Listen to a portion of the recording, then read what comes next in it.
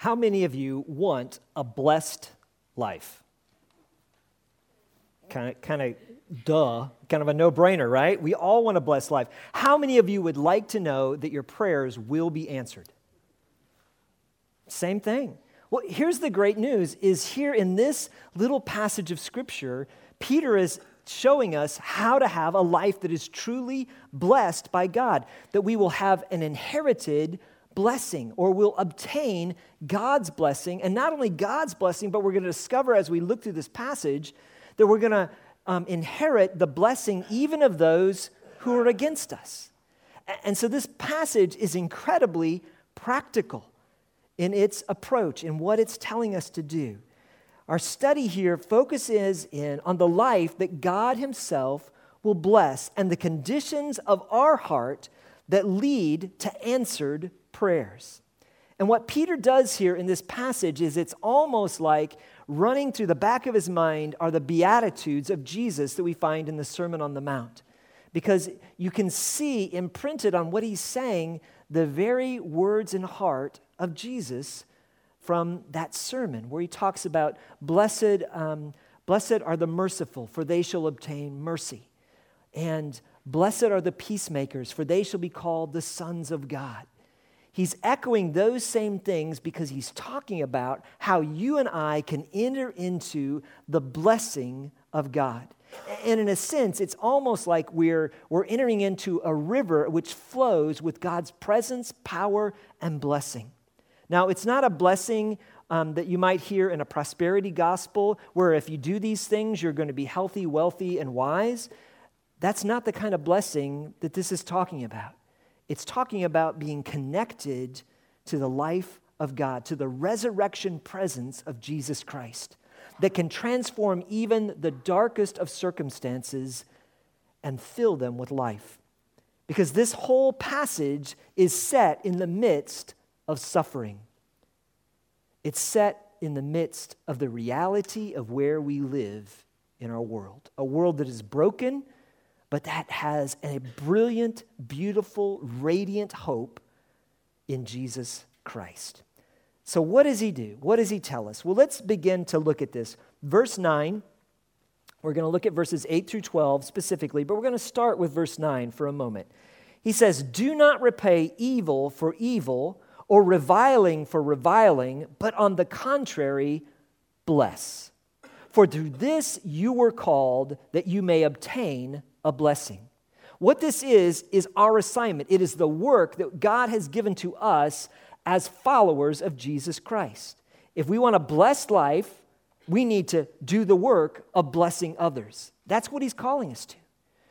And so what we should engage in every day is asking the Lord, Lord, who do you want to bless through me today? That's a calling. Did you see what it said?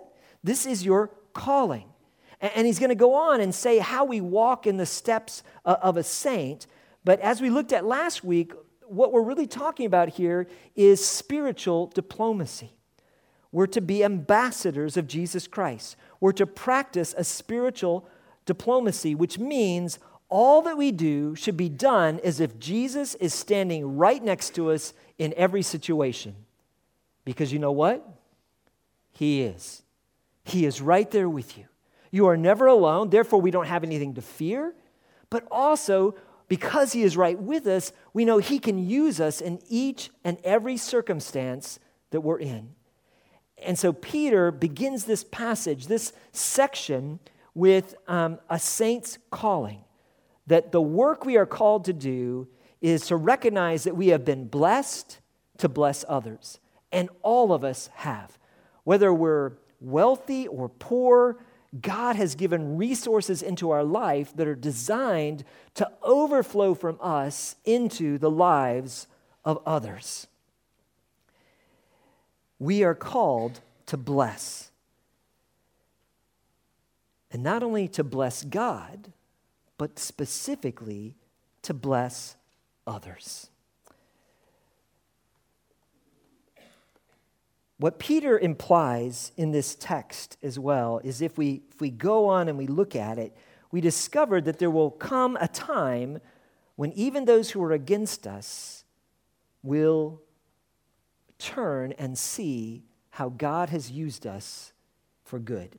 If we turn back for a moment to 1 Peter chapter 2, verse 12, it kind of sets the stage for how this is lived. He says this, keep your conduct among the Gentiles or among the nations honorable, so that when they speak against you as evildoers, they may see your good deeds and glorify God on the day of visitation, on the day that Jesus returns. As ambassadors, spiritual ambassadors, he's saying that our life, our conduct is incredibly important. When Jesus did his earthly ministry, the number one sin that he spoke against was hypocrisy, especially amongst those who claimed to be religious. You see, to claim to know God, to have fellowship with God, to claim to obey God, and then not live the example that Jesus Christ has given to us is great sin and hypocrisy. On the other hand, when we engage in a life that looks like Jesus and that blesses others as Jesus has blessed us, it silences those who would be against us, and it shows the greatness and grace of God. And it promises that one day, even those who are your enemies will see what God has done in you and through you and give a blessing. That's pretty cool. It's a pretty cool promise.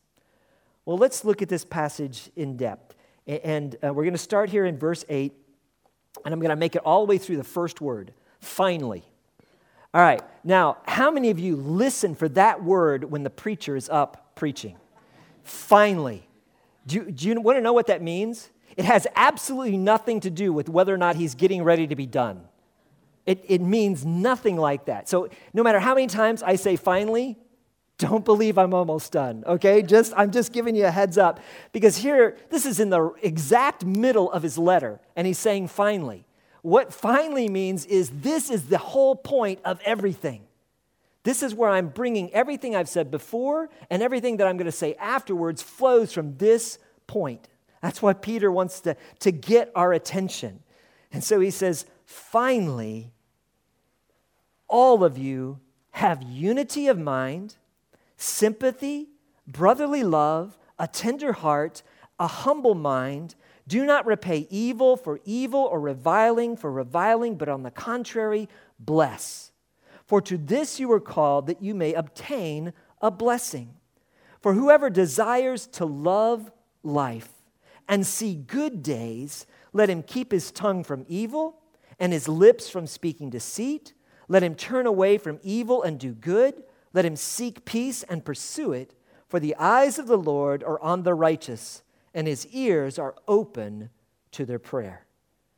There's great promises here. And he's saying, here's how you are to live. Here's how you're to be my ambassadors in this world. And the result is, I will hear your prayers, I will answer them, and I will bless you if you do these things. And what I'm calling this is, these are the steps that we are to walk in as a saint, as one that is set apart by God for obedience to Jesus Christ. This is what he's calling us to do. And there's 7 steps here of walking like a saint. And he says, this is how you're to serve one another. Finally, all of you have unity of mind. The first point, the first step that we're to take as followers of Jesus Christ is to have one mind. And what that means is that we have to honor others. Because, you see, it doesn't work if the one mind I think we're supposed to have is mine. And I expect all of you to have the same opinion, the same thoughts as me. That won't work because I guarantee you, you don't have that same mind. In fact, I guarantee you, you don't even want to have that mind. It is a scary place inside of here. I have spent all my life in it, and it is frightening. So you don't want my mind, and no offense, I don't want yours either. We want to have the same mind, and that mind is the mind of Christ. This is why God's word is so important to us. There is no way for us to have a unity of mind and to honor one another and to build one another up with this understanding of having a unified mind if we don't know the mind of Christ, which is revealed in His Word. That's why it's so important for us to spend time every day just sinking our heart, our thoughts into God's Word and meditating on it. Because God is revealing who He is to us. He's revealing His mind. So this commandment brings us back to the need to know God's Word. It also reminds us that what we're to do is to seek to understand more than we seek to be understood, to honor one another, to recognize that God is working in the heart and life of each and every person in His body. We need to believe in each other, not because we deserve it or I deserve it, but because Jesus does, because He is at work. And what we need to remember is that we are one, but we're not all the same. While we should be of one mind, we can't expect everyone to be like us, to have the exact same convictions and priorities in our life.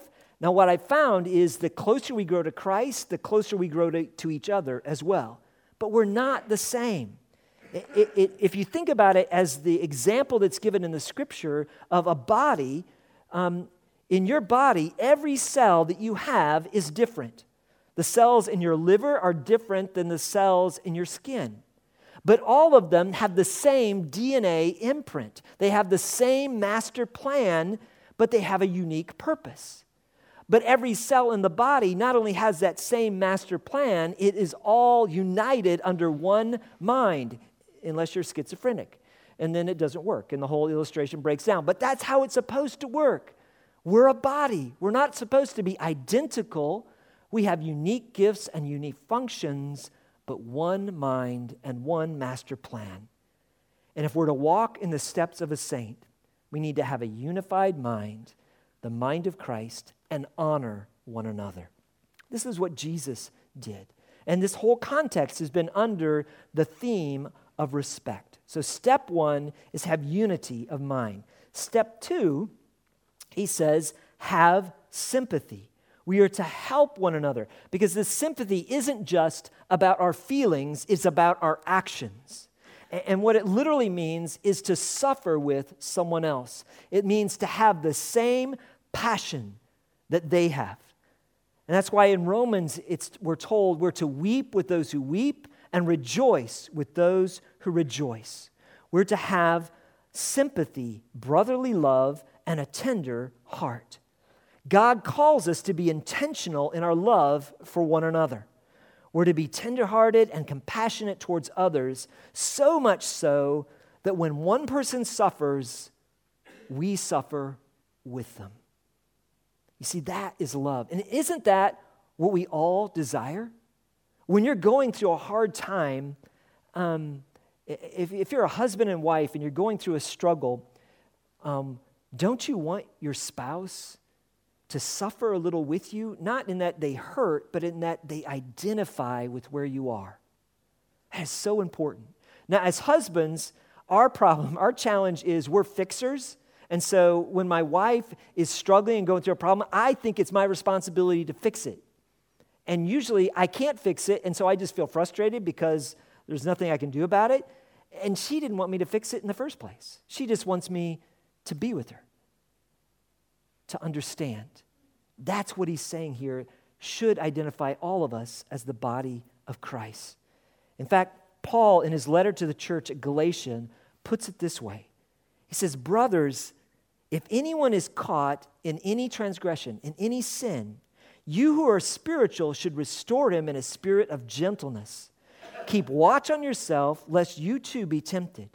Bear one another's burdens, and so fulfill the law of Christ. The law of Christ is the great commandments. Love the Lord your God with all your heart, with all your soul, with all your mind, with all your strength, and love your neighbor as yourself. For if anyone thinks he is something when he is nothing, he deceives himself. What Paul here is saying is the same thing that Peter is summarizing.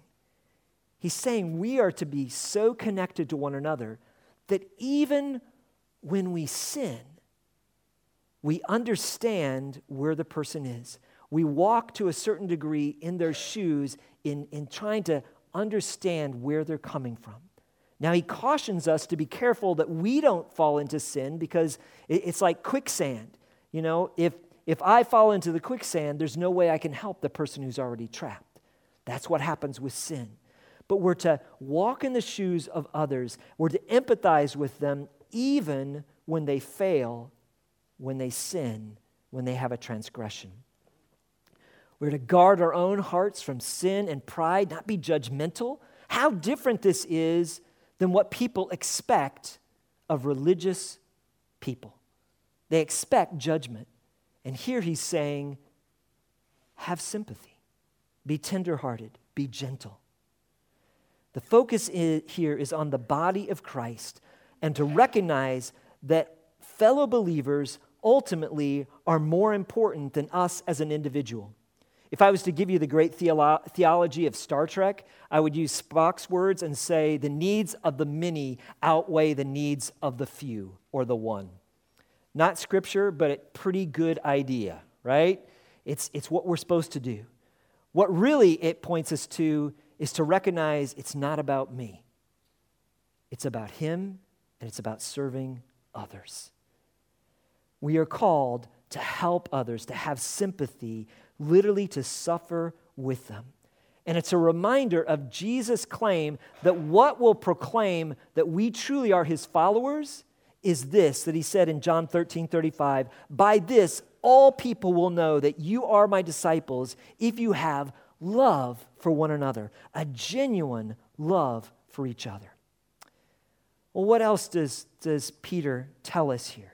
He goes on and he says, finally, all of you have unity of mind, sympathy, brotherly love, a tender heart, a humble mind, and don't repay evil for evil. Well, this tender heart is one that's really, really important. And what I think it means is that we choose God's heart over our head. Choose God's heart over our head. When I was a young pastor, my mentor gave me a piece of advice that has served me incredibly well for over 30 years of ministry. And he said this, he said, Drew, when you err when dealing with people, when you make a mistake on the side of grace. Choose to be gracious, to be forgiving, to believe in them. Sometimes that will cause you to get burned, but it also allows the opportunity for God's Holy Spirit to work in a way that nothing else can. And really what he was encouraging me was to treat others the way God treats me. How many times God has erred on the side of grace in my life, in your life. That's what he's calling us to when he says, be tender-hearted, even though with your head you may think this person doesn't deserve another chance. They have messed up too many times. They have hurt me too many times. His encouragement is choose God's heart for them over your head. Now, there's obviously limits to that. No one should go into a circumstance where they're going to get abused physically or emotionally. God doesn't call us to continually be in that kind of circumstance. But as a general rule, to be tenderhearted means that we're focusing in on what God thinks about them and what he's trying to do rather than whether they meet our expectations. Choosing God's heart over our head. Fourthly, he says to humble yourselves. And I don't know about you, but this is incredibly hard. It's difficult to think it's not about me. But when we humble ourselves, ultimately what we're saying is, I'm going to allow God to balance the scales. A humble mind, Romans 12:16 says, live in harmony with one another. Do not be haughty, but associate with the lowly. Never be conceited. Humbleness trusts in who God is, that he knows all of the circumstance, and that he is at work. He has promised to be with those who are humble. So it's never a mistake to choose to be humble before the Lord. In fact, his promise is if we humble ourselves before him, he will lift us up. We can trust him because he is good.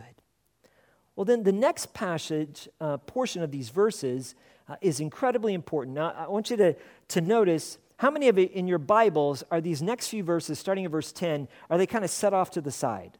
They're indented a little bit. Does everybody see that? I'm assuming most of the translations will do that. This means this is a quotation from the Old Testament. He's quoting from Psalm 34, and it's an exact translated quotation of the psalm. He says this, "For whoever desires to love life and see good days." Is that you?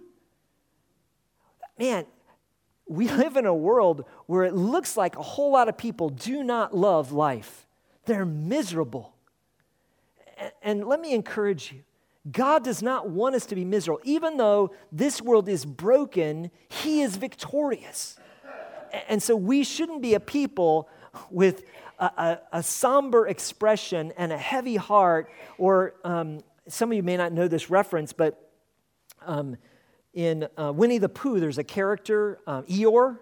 How many of you know who Eeyore is? He's this little donkey who's got the pinned-on tail, and everything is, oh, bother.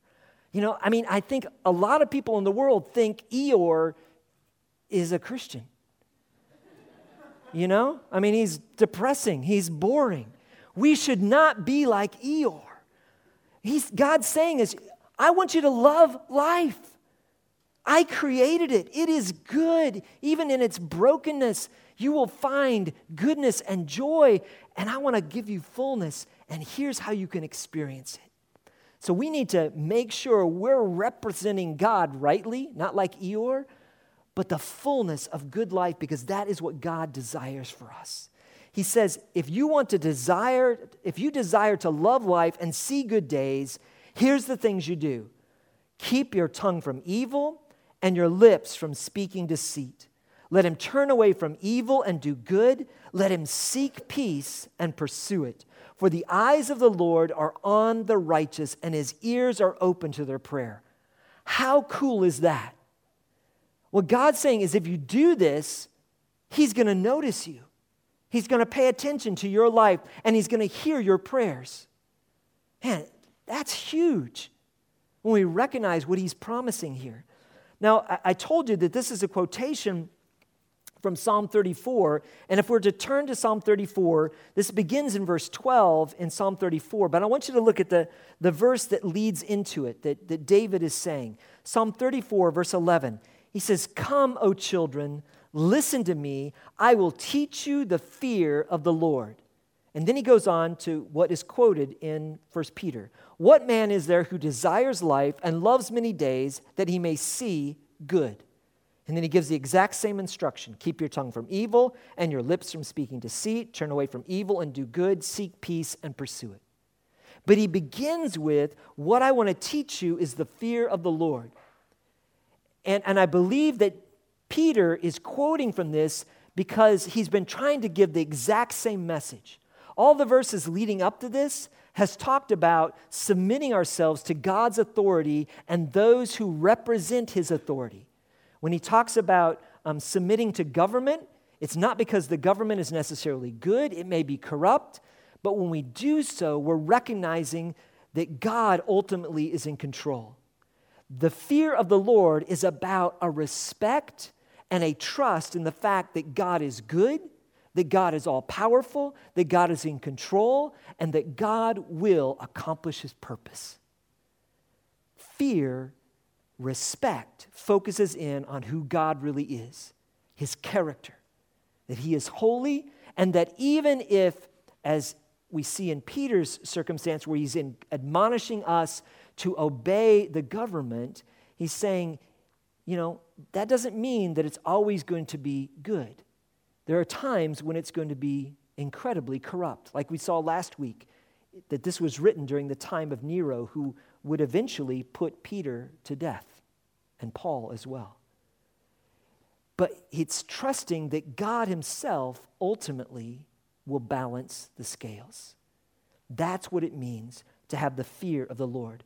And it's incredibly important and significant that that Peter is quoting David here, because Psalm 34 was written at a time when David had been anointed the king and he was in hiding. He was in exile, just like 1 Peter is written to.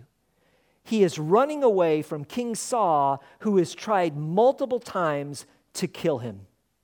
And he has two opportunities during the writing of Psalm 34 where he is hiding out in a cave, where he has the opportunity to take things into his own hands and kill Saul.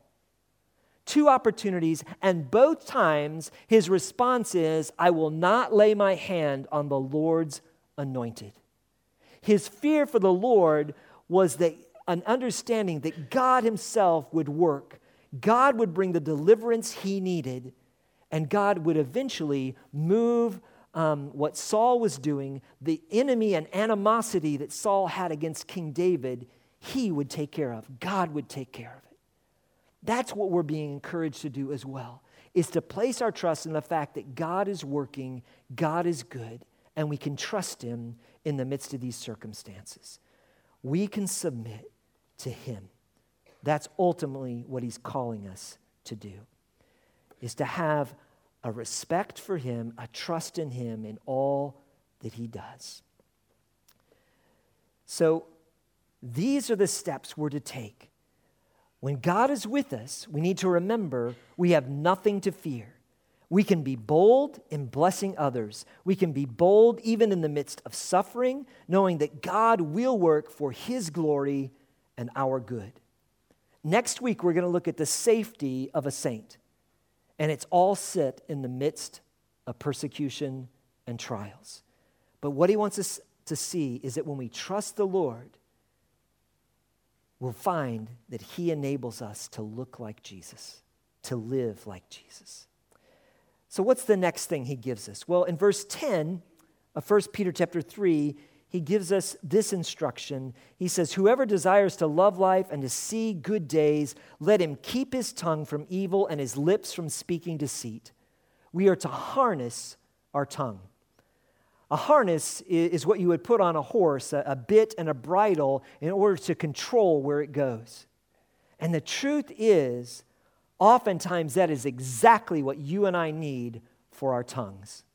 Because it is so easy to allow our minds to speak long before we've processed or prayed and sought what God would have us to respond. We're to harness our tongue. The Bible speaks repeatedly about the danger of the tongue. James puts it this way. He says, if anyone thinks he is religious and does not bridle his tongue, but deceives his heart, this person's religion is worthless. Those are strong words.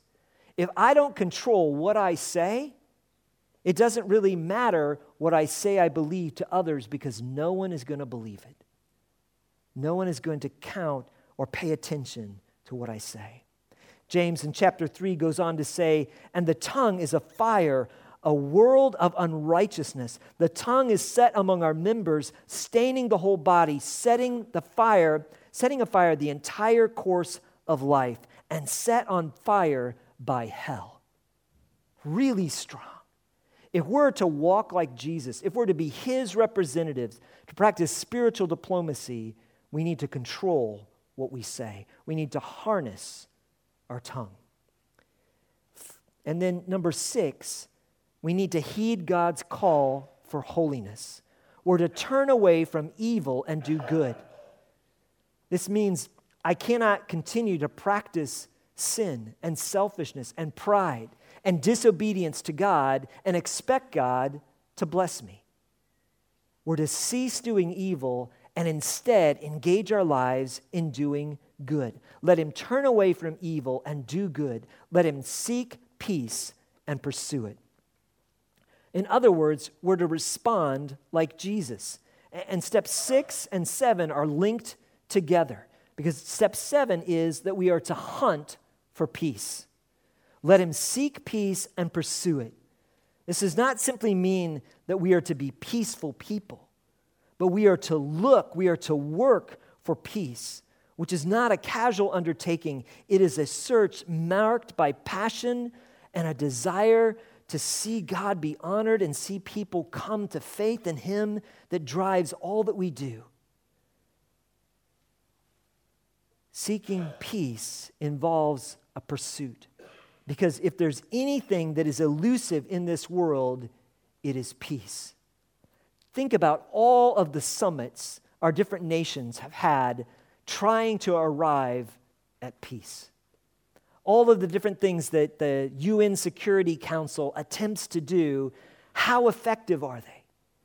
Most of those peace processes don't last very long, because peace is something that comes from God. And so what He's instructing us to do is to trust in Him and to be His agents of bringing about peace. This is why Jesus said, "Blessed are the peacemakers, for they shall be called the sons of God." Here's how I interpret that.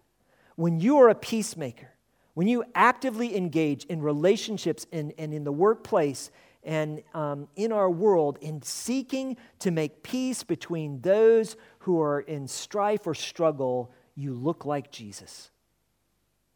Because that's what He came to do. He came to make peace between us and God, and to make peace between brother and sister, man and wife, neighbor and neighbor. He came to make peace because He came to undo what sin had done to us. So this needs to be the actual pursuit of our life, looking to make peace. It needs to take place in our marriages, in our families, in the workplace, in our neighborhoods. We need to be agents of peace. That's what God has called us to. Blessed are the peacemakers, for they shall look like Jesus. And on again in the scriptures, we see this. Romans 14:19. So then let us pursue what makes for peace and mutual upbuilding. Ephesians 4. Be eager to maintain the unity of the Spirit in the bond of peace. Colossians 3. And let the peace of Christ rule in your hearts, to which indeed you were called in one body, and be thankful. Peace and unity go together. But it's something we have to seek and be determined to be agents that bring about peace. And let me tell you, this means a lot of work. Peace does not come easily, especially when you're dealing with folks who are very fueled by emotion or long-term hurts and difficulties. But God has called us to be ministers of reconciliation, to be agents of peace. The only peace that ultimately will be found on this earth will be the peace that God works through His people until the day that the Prince of Peace, Jesus Himself, returns and ends all strife. But for now, this is our calling. This is our work. Well, these 7 steps lead to harmony with God, with others, and with ourselves.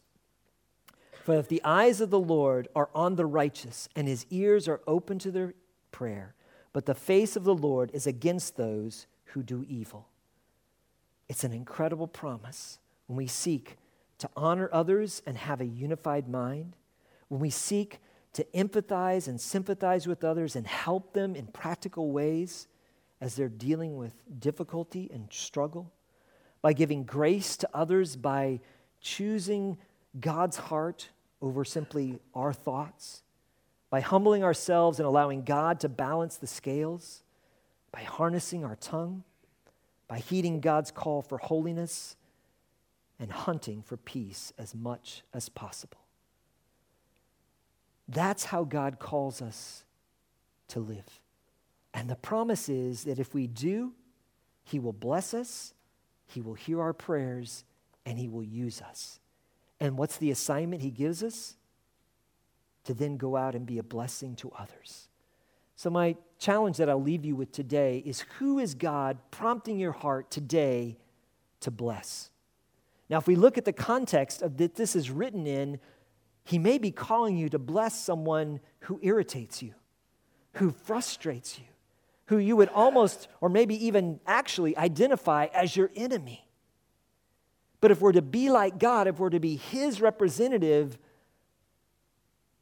wouldn't that be the person we should bless? I want to encourage you over the next week, just begin your day, each day, praising the Lord and saying, Lord, thank you for the way you've blessed me. Show me who you want me to bless in your name today. And I believe when you begin to practice that, God will bring opportunities of blessing, whatever it looks like, into your life, and you'll be surprised at how he uses you in powerful and beautiful ways. Heavenly Father, we thank you for the incredible blessing that you have given to us. Lord, you've given us life. You've given us salvation in Jesus Christ. You've given us hope. You've given us one another. Lord, you've given us everything we need for life and godliness. So, Lord, begin to stir within us a heart of praise and thanksgiving.